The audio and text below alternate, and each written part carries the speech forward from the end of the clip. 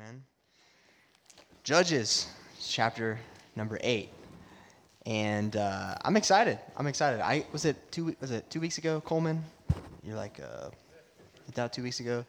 He's like, hey, you want to preach? You want to preach Judges chapter 8? I was like, I just preached Judges chapter 6. He's like, yeah, sure, if you want to. All right, cool, let's do it. And I'm excited because the title of my message was the Saga of Gideon, and then Matt took the second part, and I was jealous, and it's supposed to be Judges chapter 8, but it says Judges chapter 7. So, anyways, the finale. We're in Judges chapter 8, and this is the Saga of Gideon, the finale. I want to give you kind of a brief preface of this portion of Gideon. This is what you did not learn in Sunday school. This is kind of like the other side of Gideon.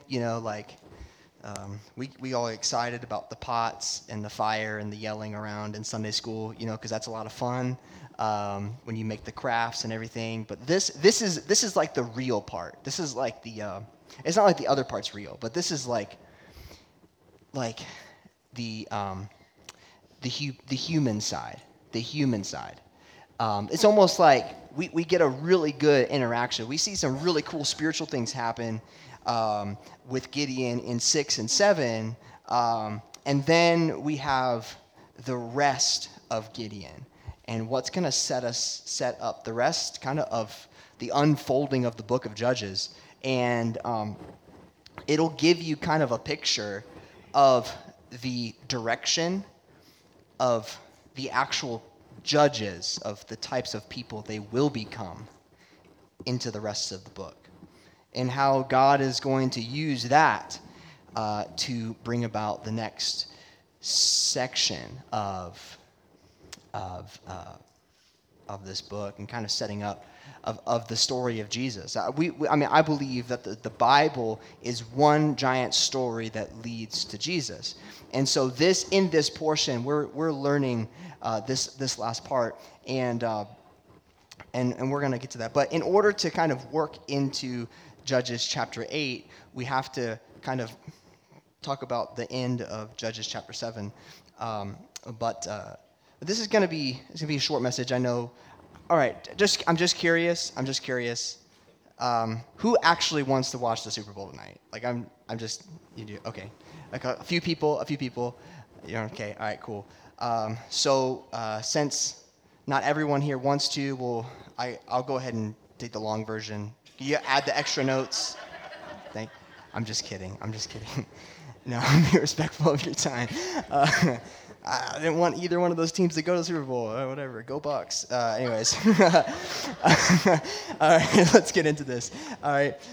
So, anyways, end of chapter 7. We know what happens in chapter 7. Matt really helped us understand that and give us something really good from that. But what's kind of interesting in the end of chapter 7, so we have this great slaughter. God confuses all the Midianites in their camp to basically kill each other, and so they all die. You hear all the screaming and yelling in the middle of the night. What would you do if you heard the fire alarm go off in your house, right? And there's no fire. Has that ever happened to anybody? That happened to us one time. I guess the fire alarm's never gone off in your house. Anyways, funny story. We lived in an apartment down in Florida, and we worked quite a few different jobs. I think between the two of us, we were both working 2 jobs. But anyways, we were sleeping, and we get up next morning, and we're getting ready to go to work. And our neighbor, so our apartments were like these. So you had like a little cove, and there's 2 doors right there. Like you shared a patio with people, and your walls were pretty thin. But we got up, and we're walking out, and we're getting ready to get in our car, and our neighbor comes out, and they're like, "Oh my word." Did you guys hear all the fire alarms going off? And because we just couldn't sleep, and we're like, yeah, we did. We slept great that night. That was the best sleep we ever had in a long time, and we didn't hear the fire alarms. Just so you know, we're gonna have to have someone. If someone's a light sleeper in here, please let us know. So if the fire alarms ever go off where we live, you guys get a notification and come save us. Okay? We will not get up. But the point is if you ever hear a fire alarm, it startles you, right? When you're at school as a kid and they do those test drills with the fires, those are really loud. And every time that thing, goes off, that alarm goes off, even though I know it's coming, it really shocks me. And it hurts your ears. If you don't like loud noises, it can kind of send people into chaos, essentially, is what it can do. That's why everyone line up in one line, walk out the door, blah, blah, blah. Do the kids ever listen? No, they never do. But the point is this. You hear a bunch of loud noises in the middle of the night, you're going to freak out, you're going to jump up, you're going to run around. And God did something miraculous there by putting the Midianites into confusion with only 300 men above them, who literally had no plan of running down and attacking them. And if there was any other normal circumstances, the remainder of those people down where they were getting confused, if they figured out what was going on, they could have taken out the 300 men because they're trained warriors. That's not what happened. They fled, they left, and so Gideon does something interesting in the end of chapter 7. He calls the rest of Ephraim. He sends out messengers into the tribe of Ephraim and says, hey, come up here, secure the waters in Jordan. Secure the waters. Come up here and take over the waters. And then basically attack the Midianites as they're running away. So they do. They run out there. They get 2 of the generals. They get them. They kill them. And they bring the heads to Gideon. Pretty interesting. So this is verse 25 of chapter 7. And they took 2 princes of the Midianites, Oreb and Zeb, and they slew Oreb upon the rock Oreb, and Zeb they slew at the winepress of Zeb, and pursued Midian, and brought the heads of Oreb and Zeb to Gideon on the other side of Jordan. Now, this is where things get interesting, because now Gideon, we're about to be introduced to 3 interactions that Gideon has with the people of Israel. And this first one happens to be Ephraim. Now, if you remember anything about Gideon, Gideon is of the tribe of Manasseh. If you remember, the tribe of Manasseh is the half-brother of Ephraim, Joseph's 2 sons, Jacob's out of the tribes of Israel. So these are two brothers that there's a prophecy that one will be jealous over the other. And so Ephraim, who Gideon called on, kind of late in the game in the battle against Midian, to go help them, to be a formidable help in attacking Midian, he calls on them to go help him capture and kill the Midians as they're trying to run away. So look at verse 1 of chapter 8. This is really funny. This is really, really funny. And the men of Ephraim said unto him, Gideon, why hast thou served us thus, that thou callest us not, when thou wentest to fight with the Midianites? And they did chide with him sharply. So they looked at Gideon, and they're like, dude, why didn't you call us the first time? Like, we could have, totally wiped them out. You called us late in the game, and, come on. Why didn't you call us? I mean, we're like brothers, right? Why aren't we in this thing together? Why did you do that? But he answered, what have I accomplished compared to you? Aren't the gleanings of Ephraim's grapes better than the full grape harvest of Abiezer? God gave Oreb and Zeb, the Midianite leaders, into your hands. What was I able to do compared to you? Is what he's saying here. So he basically looks at him and says, what was I able to do? What's going on here? He's like, number one, you guys got 2 generals out of this deal. Number 2, whenever you guys have harvest, they're better than ours. Way better than ours. So what does this look like? What was I able to do compared to you? And look at the end of verse 3 there. End of verse 3 says, God delivered them in your hands. Verse 3 says, and their anger was abated toward him when he said that. So he had this confrontation, and he manages in this moment to stay level-headed, wise, to think about who he's talking to. Right after this battle, he's like, listen, hey guys, we're on the same team, but you guys did a lot more than I did. But back up just a little bit. If Gideon were to call all the children of Ephraim together, remember what happened when God was helping Gideon pick the people? See, these were people who are already strong. It's a very petty argument to make at this point, right? In their discussion. But he makes a really good point, and he's saving them the headache of what would have happened. He basically looks at them and says, if you guys are so upset right now that I didn't call you beforehand, you guys would have been really hurt if I called you when God was picking everybody, because he sent everybody home. And I was only left with 300 people. So this wisdom here is kind of a cool interaction that we're seeing here. Gideon is interacting with these people after a victory, and he's like, hey, listen, relax. It's okay. You did more. You're going to continue to help us. So after he had basically neutralized that what could have been a really, really bad conflict, we follow Gideon into the next part of this. So if you're writing notes, taking notes, this first part, these first three interactions are called revealing interactions. Revealing interactions. and I say that I'm kind of backtracking just a little bit, but revealing, whenever you have an interaction with somebody, it's very revealing of someone's character, right? Because, the way someone talks to this person here can be different here. But we need to understand what's going on in the full picture here. We have Gideon, who's on a mission from God, and in this section, he's being wise. He's wise. But let's follow Gideon into the next one. So his first interaction was with Ephraim. They were envious of being called late in the game, but a soft answer turns away wrath. Now he goes on to the next part. Check this out. And Gideon came to Jordan and passed over, he and the 300 men that were with him, faint, yet pursuing them, the Midianites. And he said unto the men of Succoth, give, I pray you, loaves of bread unto the people that follow me, for they be faint, and I am pursuing after Zebah and Zalmunna, kings of Midian. And look at what the princes say. The princes of Succoth said, are the hands of Zebah and Zalmunna now in your hands, that we should give bread unto you and to thine army? What? Wait, hold on. Just put yourself in Gideon's shoes for a second. You're chasing these guys. You got 300 people.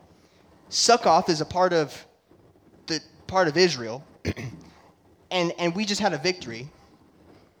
I just need some bread. That's all I need. We just need a little bit of food. We'll be on our way. We're chasing these guys down.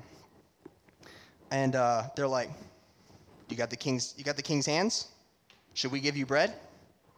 Like, interesting interaction. I mean, you would think on the other side, if we're looking at this, that, hey, that would be the obvious answer. Give him some bread so he can go get the enemy. Pause. Think about this for a second. Succoth, the next little town over, that we're going to read about in just a second, are in an interesting predicament. They're in the tribe of Gad. And the tribe of Gad is on the other side of Jordan from the rest of the tribes of Israel. Which means this. Their tribe borders Midian. So what happens if Gideon and his 300 men don't succeed? And they helped them out. What happens if Gideon loses? What do you think is going to happen to the people of Succoth? Not too many good things. Think through it. Think through it with a logical mind. Just think through it. If you were on the other side of Gideon, now look at Gideon's response, because this is really funny. It's not funny, but it's funny. He says this, verse 7. And Gideon said, therefore, when the Lord hath delivered Zebah and Zalmunna into mine hand, then I will tear your flesh with the thorns of the wilderness and with briars. He's like, when this happens, I'm coming back to punish you. Interesting fact about this particular declaration by Gideon is that particular punishment was meant for slaves. That was a common punishment for slaves. So what he's saying is, because you're not giving me anything, and I come back, I'm going to give you the punishment of a slave. It's really interesting. Really interesting. Just want you to think about that for a second. So he goes on. He passes by. They didn't get any food. He passes by, and look at verse 8. And he went up thence to Penuel, and spake unto them likewise. And the men of Penuel answered him, as the men of Succoth had answered him. Whoa, what's wrong with these people? It's like they sent a messenger up ahead of them, like a carrier pigeon. Hey, by the way, Gideon's coming with 300 men. He ain't going to win. Don't give him any bread. That's what it kind of sounds like. And he spake unto the men of Penuel, saying, when I come again in peace, I will break down this tower. Now, this tower, they most likely looked up and said, hey, listen, here's a tower here. We'll be protected. We'll be protected if anything happens. But Gideon's like, I'm going to come down and tear it down. Now, I can see the frustration in Gideon. I can see this is justified a little bit. I've been called by God. I did what God asked me to do. We're pushing back the oppressor. We're ridding them out of our land. And what are you saying to me? Man, I'd be pretty mad too. I'd be pretty mad too. So he goes on. Now, in verse 10, this is where things get fun. Okay, this is where things get fun. Now Zebah and Zalmunna were in Karkor, and their host with them, about 15,000 men. All right, now that makes sense. Succoth and Penuel, they're like 15,000 men, 300. I don't think you're going to win, okay? But Gideon has faith. God's been with him this entire time. He's seen it. He was at the altar. I mean, he saw the moisture on the ground and the moisture on the bread. I mean, he saw all of this happen. He's like, this is going to happen. We're going to win. I'm going to win because God is with me. So he's moving forward. And this is where these guys are, 15,000 men. All that were left of the host of the children of the east. Look at verse 11. And Gideon went up by the way of them that dwelt in tents on the east of Nobah and Gobinah, and smote the host, for the host was secure. Verse 12. And when Zebah and Zalmunna fled, he pursued after them, and took the two kings of Midian, Zebah and Zalmunna, and discomforted all the host. And Gideon, the son of Joash, returned from battle before the sun was up. Here's a little picture before we move into the next point. The enemies of Israel had gone up. They thought, okay, 300 men, they're done, we're safe. The word Karkor here is thought to be a derivative of the word rest, of word of being secure. So they found a place up in the mountains because Penuel, the town, the path that Gideon was following, led up into the mountains, which was the exact opposite way that Abraham in Genesis was coming back down from the mountains into the plains of Canaan, into the promised land. So we have this interesting thing. He's pursuing Midian into the mountains where they're safe, finds them, and God delivers another victory. Once again, the Midianites were in a place that they thought they were safe, and God provided another victory. So, the kings, they flee. He pursues after them, and Gideon captures them. So, we see some interactions. We see him follow through. We see God gives him the victory. We see some things. We're just going to walk through this pretty practically. But number 2, if you're taking notes, executing judgments. So Gideon comes back.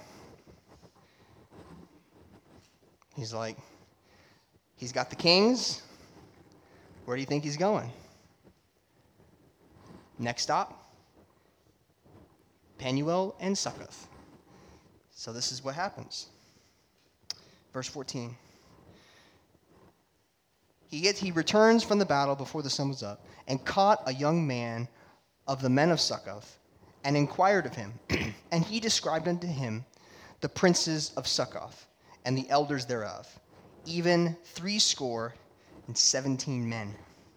This is wild. Okay, so he describes them. This is about 47 men here that he describes to them. Sorry, 77 men. Excuse me, doing my math all wrong. I got this coat on. I don't know why I'm wearing this coat. Anyways, but the point is, he describes them all these names. Gideon wants to find out specifically who this is, who these people are, and I'm going to find them. And I'm going to do exactly what I said to him. So he comes back and does exactly that. Look at verse 16, verse 15. And he came unto the men of Succoth and said, Behold, Zebah and Zalmunna, with whom ye did upbraid me, saying, Are the hands of Zebah and Zalmunna in thine hand, that we should give bread unto thy men that are weary? And he took the elders of the city, and thorns of the wilderness and briars, and with them he taught the men of Succoth. He taught them a lesson. Don't mess with me. Now, move on to the next part. And then he went to Penuel and beat down the tower of Penuel and slew the men of the city. This is most likely in reference to those very same leaders.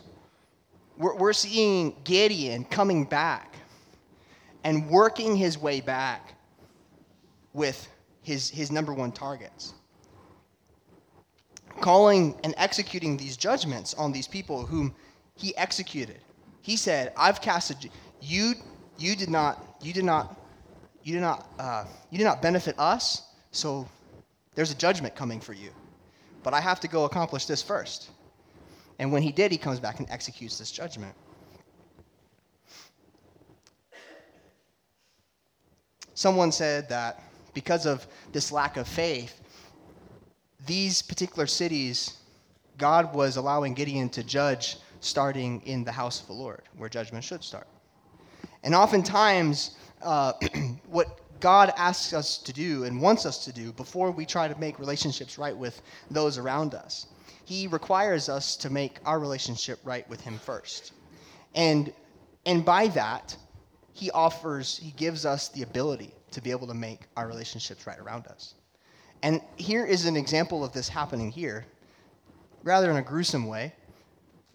But we're told in 1 Corinthians by Paul that the things that happened to our forefathers are to be an example to us. Now, I'm not saying that if someone doesn't give you bread to go find some briars and beat them with them, that's not a good idea. You could get sued, okay? You're probably not going to have it. But the point is this. That's not the method. But in this case, what we're seeing is a reflection. We're seeing a point being made. I would rather have faith in what God is doing in someone than to not help them at all.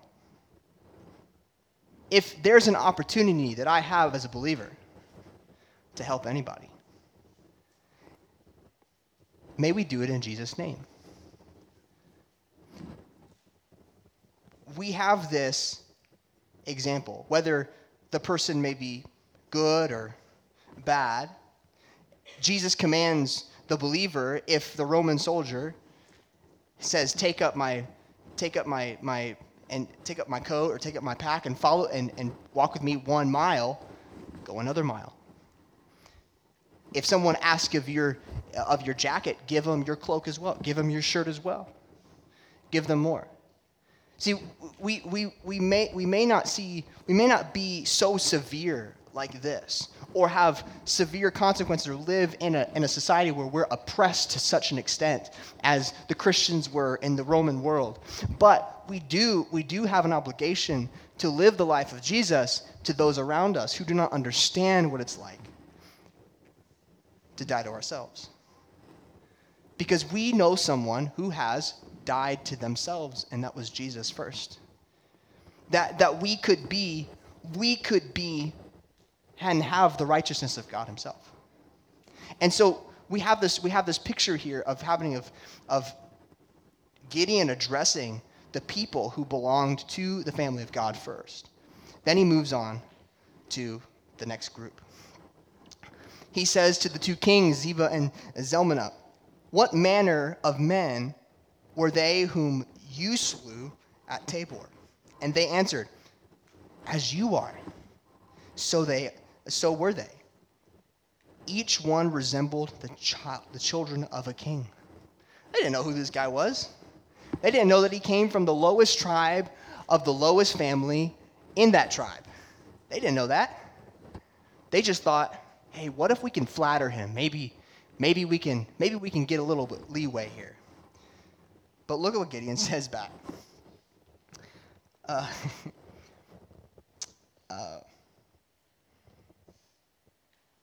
He says this. And he said, "They were my brethren, even sons of my mother. As the Lord liveth, even and ye had saved them alive, I would not slay you." If you saved them alive, I wouldn't have slayed you, but you did. And these people were really close to me, so he executes judgment. He goes on and he says he wants his son to make the execution of them. Because of his youth, his son does not do that.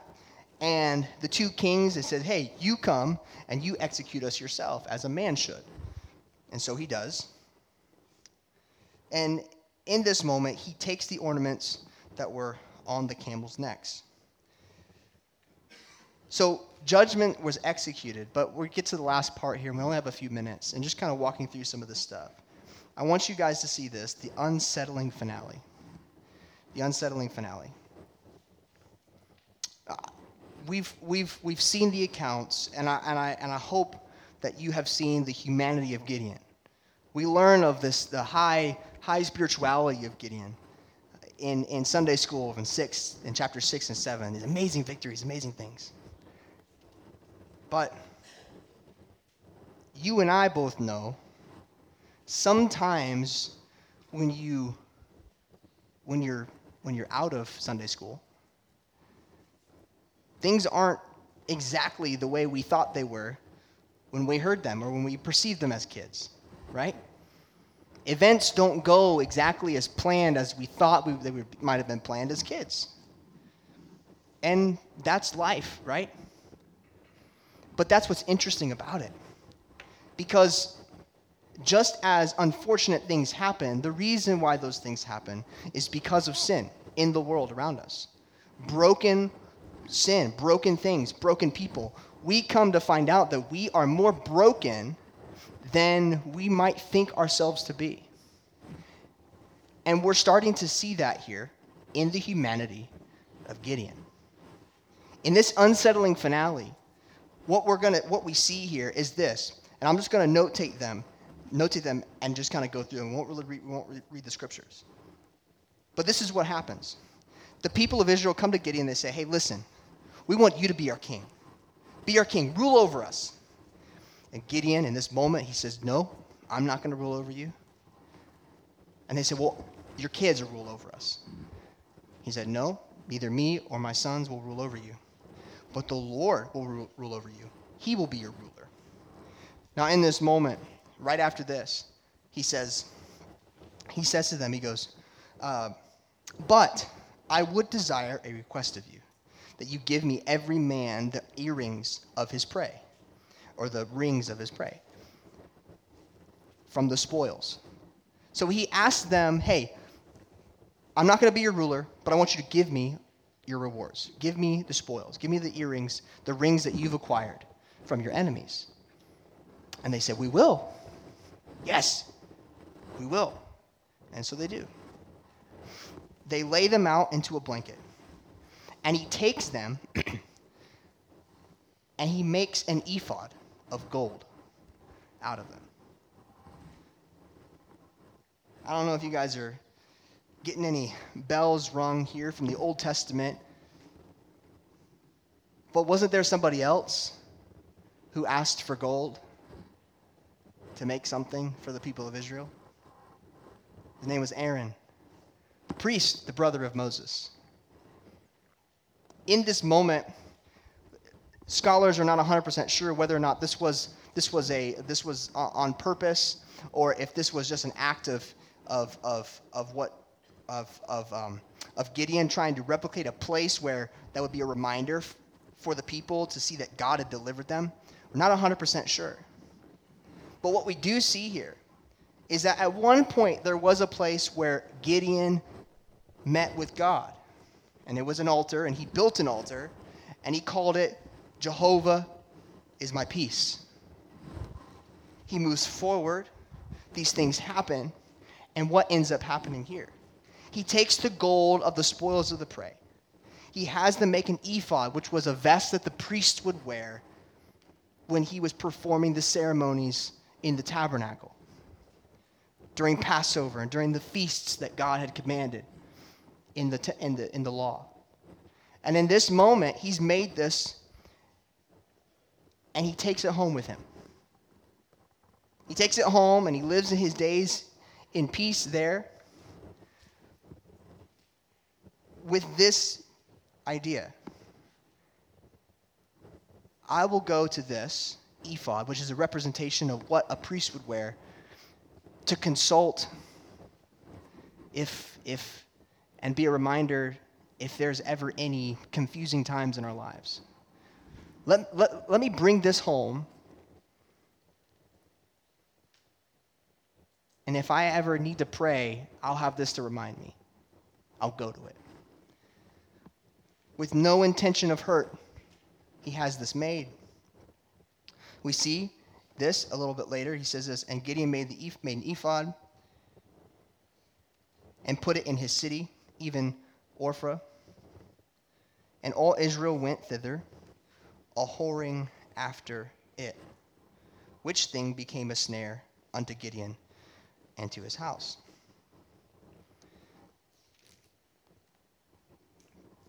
The question is, what can we learn from this story? Right? What can we learn from this? Right? Because we've learned a lot of cool lessons for the first half of what we know of Gideon, right? But what can we learn of this? In just a couple of moments, this is what we can learn. This thing that Gideon made, he brought it home.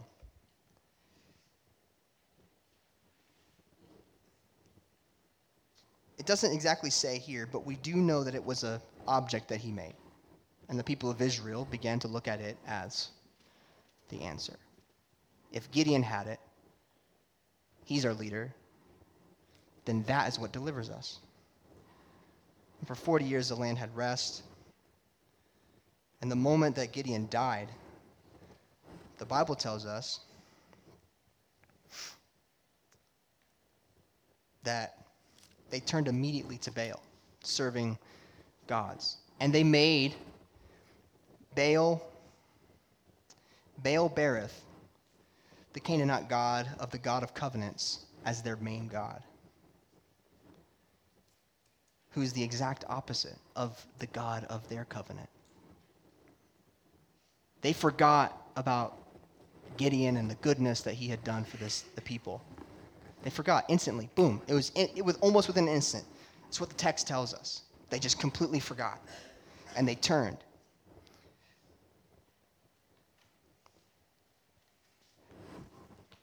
What do we see?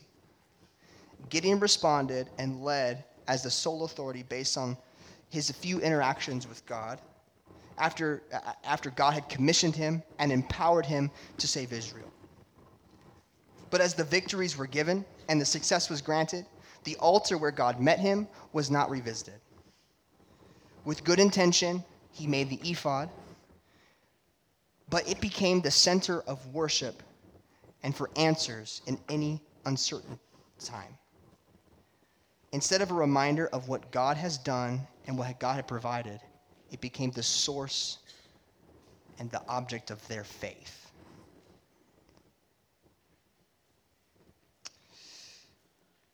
God had revealed himself to Gideon, and Gideon followed God's directions. But Gideon didn't pass on the same events and the same experiences and the same information and the same passion when it came to him the first time, to the people. He didn't pass it on to them. Instead of taking his private altar, and when the victory was won, making an altar for the people to know that it was God. He continued. He forgot about the private altar and continued on with his mission. Irenaeus of Lyons said this, "Man does not see God by his own powers, but when he pleases, he, God, is seen by men, by whom God wills, and when God wills, and as God wills." God revealed himself to Gideon on purpose. But may I remind us tonight that the complication, or maybe the forgetfulness, that's far too common to us as it is to Gideon and the people of Israel, should not be as common as it is, because God has revealed himself to us. I'm reminded of the conversation Jesus had with the woman at the well in John chapter 4. She had a similar experience. She understood all the things. She knew all the stuff. They worshipped in a very similar fashion as the Jews did. And what did Jesus do? He walked up and said, "Hey, I am the one you're looking for." God revealed himself to her,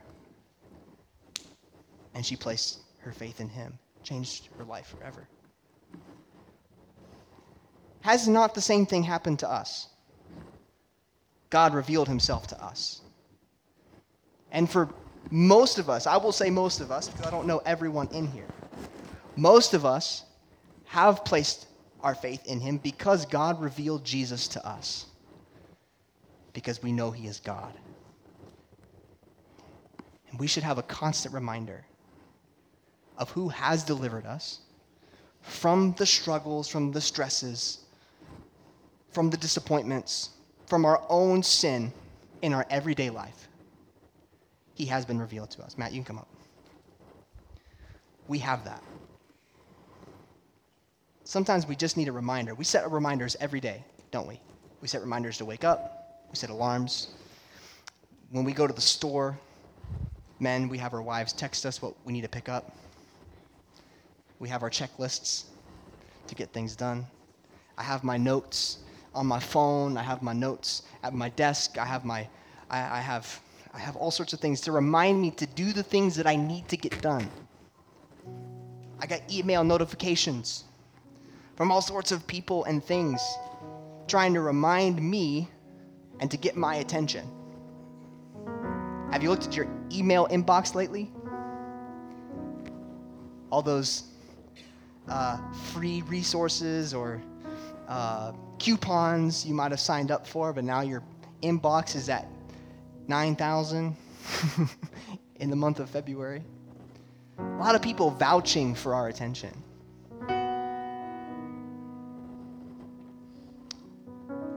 God has called us just like he's called Gideon. We do have an altar in our lives. We do have a place that we call Jehovah Shalom, but we have forgotten. Sometimes it takes 5 minutes. I wrap it up right here.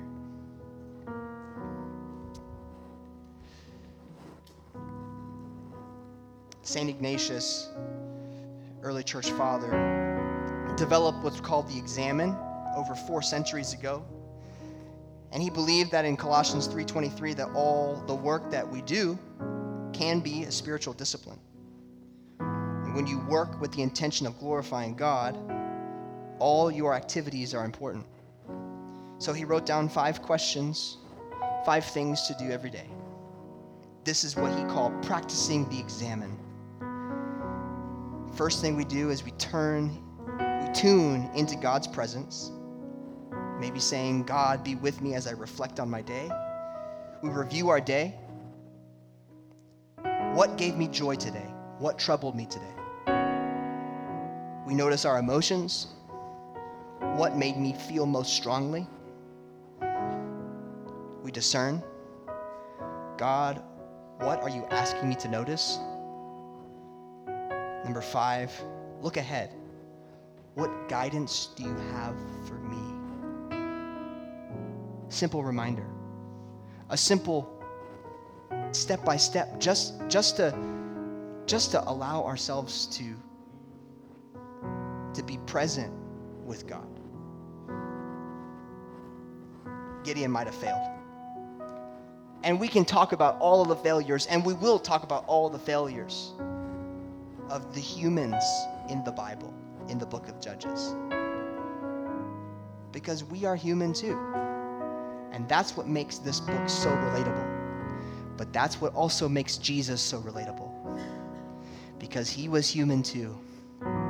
And he rose again with the power to save us from ourselves, and he did. So what have we forgotten tonight? Let us be reminded. Let us be reminded with this. God, I don't want to turn any of my work into an idol. God, I don't want any of my actions or any of my activities to become an idol. But God, help me to tune into your presence as I am here. You're with me, I know. We know this. He's always with us.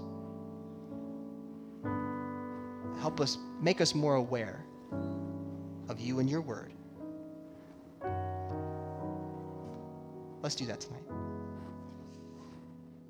Let's pray. Heavenly Father, thank you for this time. Lord, we ask your blessing upon this. Lord, there's some